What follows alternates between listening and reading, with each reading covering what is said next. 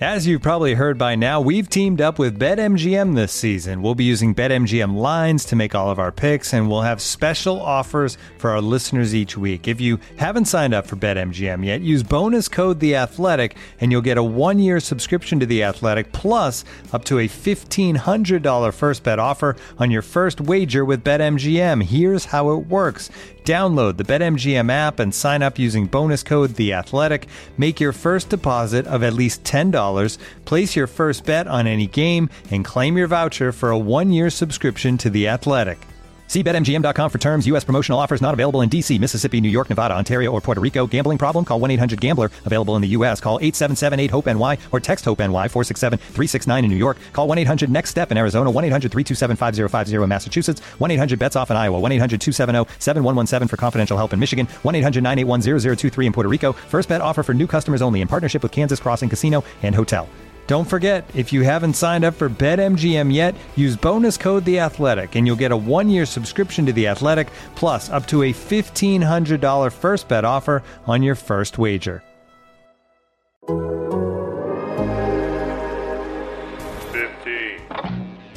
On today's Fantasy Baseball in 15, we'll look at a couple of Cubs hurlers and a surprising power source.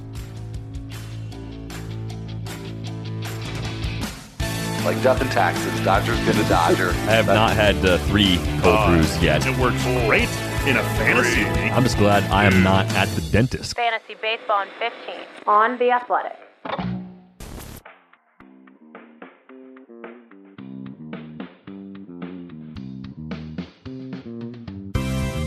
Welcome to Fantasy Baseball in 15 for Wednesday, May 5th. I'm Al Melchior. I am here with Derek Van Riper and DVR. Juan Soto is back, sort of.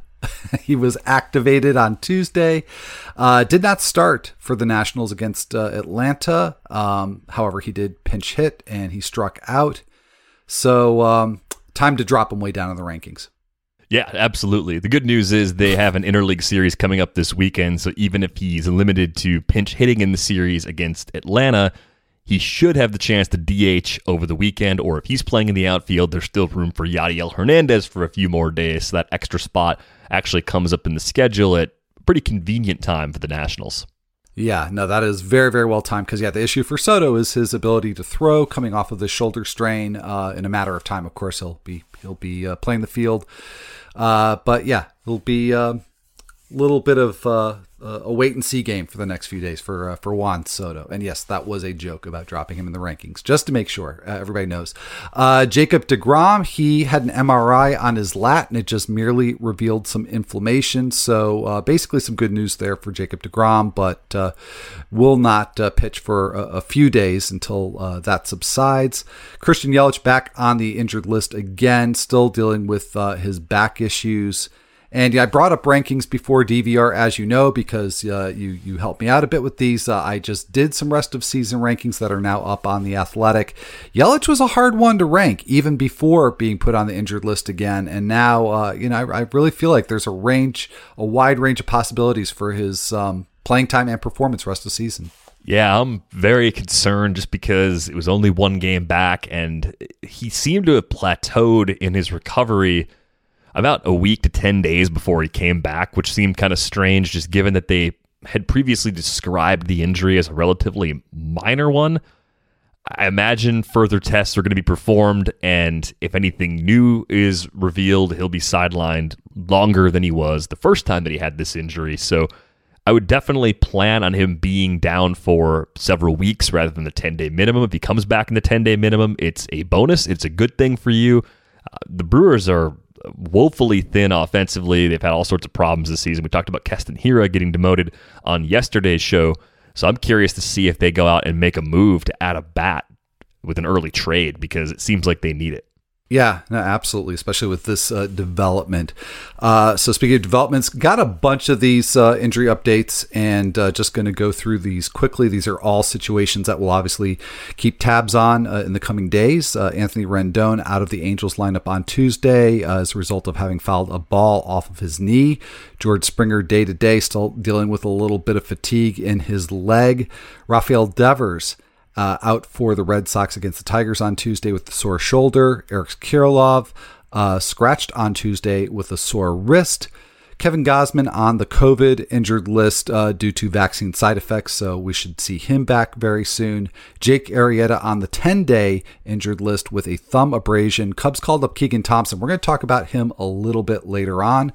Rougned Odor and Martin Maldonado had a collision on Tuesday. Odor is dealing with a knee injury, according to the Yankees Twitter account, and is scheduled to have an MRI, so obviously we'll know more about that, and nothing specific yet about Maldonado, although he too did have to leave that game early.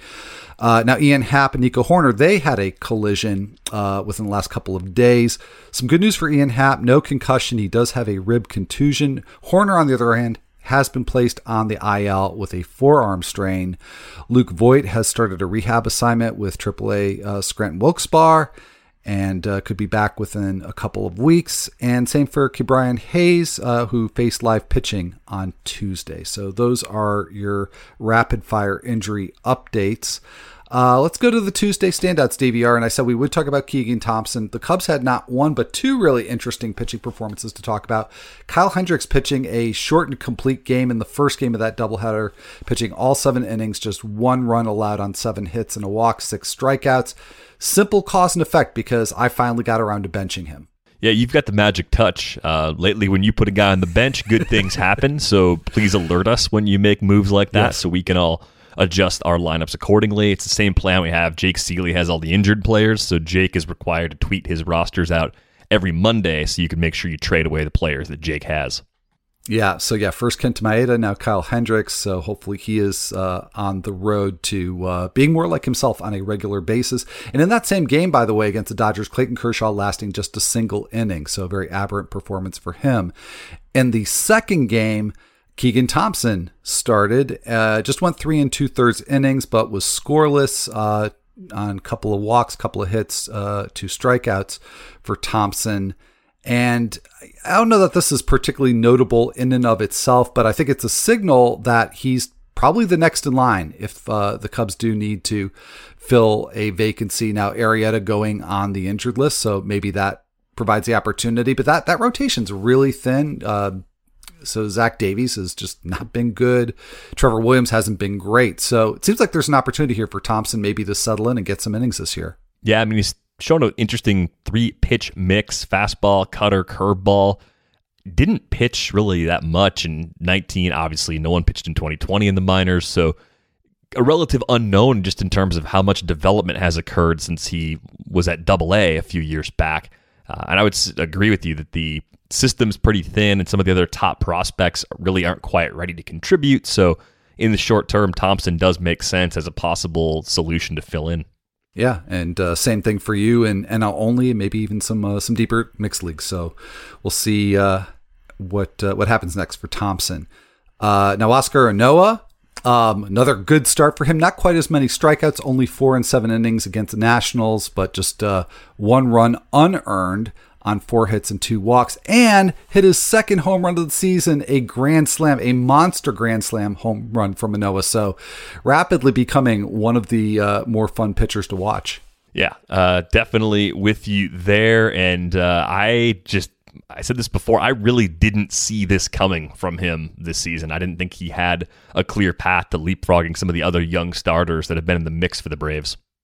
Yeah. So I think time to definitely start taking Anoa seriously.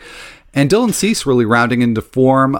This time against Cincinnati in Cincinnati. So very, very nice start for Dylan Cease, going 6 scoreless innings, just 1 hit allowed, 11 strikeouts. So up until this point, Cease had been somebody that I'd really been playing the matchups with, but tough venue. Can be a tough Reds lineup there. So is it time to start Cease a little bit more regularly? Maybe. I think the problem I have is he's still walking a lot of guys. So his margin for error as far as allowing home runs is pretty thin. To this point, he's done a good job keeping the ball in the park. Historically, he hasn't. So I don't know if he's completely fixed all of his issues, but the good news is he does have that K rate back to where it was when he debuted in 2019. Actually, it's going to be quite a bit higher than that once we factor in the start from Tuesday. So I'm definitely encouraged by what we're seeing early, but I'm not all in yet on Dylan Cease. He's not quite set it and forget it for me yet. All right. Let's look at a few hitters really quickly here. Andrew McCutchen with a 2-homer game. Really needed that one because he's off to a slow start, but now he's doubled his home run total to 4. Both of those home runs off of Eric Lauer. So that's a pitcher, DVR, that you and I talked about on a recent episode. And it's sort of a strange start for him because it was a good start, except for the fact that he gave up 3 homers, two to McCutchen. Yeah, Philly's one of those parks I don't stream in really ever. So fortunately, Lauer wasn't really on my radar for this particular turn. I do think he's still interesting enough where you can spot him in if you're careful about the usage. But Andrew McCutchen got him, as you said, in a pretty big way on Tuesday night. Yeah. And Robbie Grossman. Now, I'm thinking back to an early episode this season. And I think it was you and I. Maybe it could have been Michael Beller. Who knows? Back in early April. Who can remember? But I remember being sort of dismissive of Grossman and thinking that the Tigers are maybe blocking Victor Reyes and doing it for a guy who's basically been a 4th outfielder. But after a slow start, Grossman's really producing and had a big game against the Red Sox. Reached 5 times, including 3 hits. And 2 stolen bases. That gets his total up to 6. So all of a sudden, Robbie Grossman's looking like maybe he's got a little bit of 12-team appeal. Yeah, it's interesting because he ran a lot more than we expected in the shortened season as well. He was 8 for 9 in 51 games for Oakland last year. He's already 31 years old, so it's kind of surprising to see him running a bit more at this stage of his career, but he's 70th percentile in sprint speed, so it's not like there's any sort of raw speed issue there. He gets on base a lot. It seems like he's picking his spots carefully. Maybe we are talking about an unexpected source of 15 to 20 steals this year if the playing time holds for him in Detroit, or if he ends up getting traded into a better situation. I do wonder if on a better team, if he wouldn't get quite as many green lights, since the Tigers are finding any way possible to manufacture runs. Yeah, well, the situation certainly matters. Maybe he'd be a trade candidate down the line, but at least for right now, looks like he is getting that green light. And another player that I think you and I have both been a little dismissive of at times is Raimel Tapia, but he had his 4th home run of the season on Tuesday against the Giants. A little bit more home run power than I think we could have expected from him. And it's not that necessarily Tapia showing more raw power. He's just making a lot of contact. He has just 12 strikeouts and 111 plate appearances, hitting .324, and then you add 3 stolen bases to that. And it's a pretty nice profile so far. Yeah, it's the year of the Nando, as I tweeted on Tuesday. A lot of Nando's guys are thriving. Tapia, Isaiah Kiner-Falefa, Yermin Mercedes, Yadiel Hernandez is getting that opportunity. Basically, what I'm telling you is when Nando tells you he likes a guy, listen. And I believe in the most recent episode of Under the Radar, he was talking up Ahmed Rosario again. So you're just waiting for the Ahmed Rosario heater now, given Nando's track record here so far in 2021. All right, so you know to listen for from Nando and from Jake and myself. It is the year of the Nando. That's a good observation. Looking for an assist with your credit card, but can't get a hold of anyone? Luckily, with 24/7 U.S.-based live customer service from Discover, everyone has the option to talk to a real person anytime, day or night. Yep, you heard that right. You can talk to a real human in customer service at any time. Sounds like a real game changer if you ask us.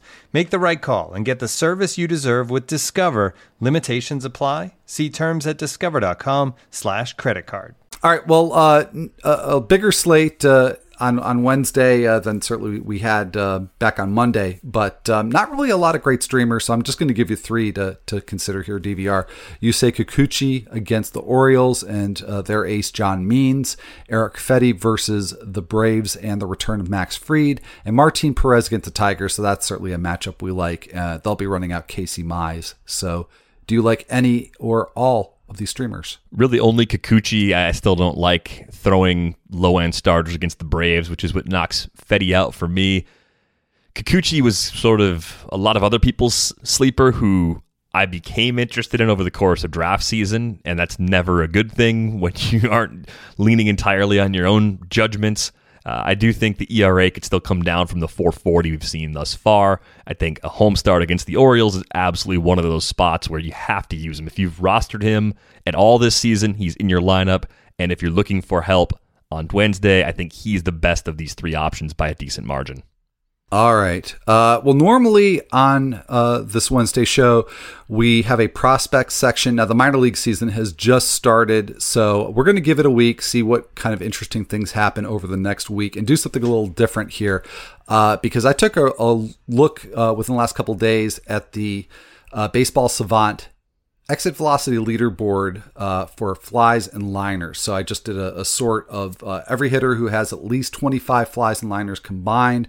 It's actually almost 200 hitters already so far this season. The top 10 looks exactly pretty much how you would expect. In fact, here's the top 12 from number 12 on forward. Joey Votto, maybe a bit of a surprise at number 12. Then you got Vladimir Guerrero Jr., Franmil Reyes, Shohei Ohtani, Mike Trout, Nelson Cruz, Bryce Harper, Fernando Tatis Jr., Aaron Judge, Rafael Devers at number 3. And in a virtual tie at number 1, Byron Buxton, not a big surprise there, and Evan Longoria, both averaging 101.4 miles an hour on their flies and liners. Longoria's not rostered in a majority of the leagues on any of the major platforms. So it seems to me that since he's putting up power numbers and backing it up with a lot of exit velocity, that maybe we need to go out and at least ride the hot hand. Yeah, more walks than ever and hitting the ball in the air as much as he has at any point in the last 5 years. So there's a couple things that have changed there. I'm in because of where he's hitting in the lineup, at least for the time being. The playing time is there, so I think if you're in a 10 or a 12-team mixed league and Longoria is still on the wire, you want to go ahead and pick him up. All right, yeah, just think about that company he is holding on that leaderboard. That's legit stuff from him. So that's going to be a wrap for this episode of Fantasy Baseball in 15. If you do have an opportunity to rate the show and review it, we would really love and appreciate it if you do that. So we thank you in advance. And for Derek Van Riper, I'm Al Melchior, and we'll be right back here on Thursday.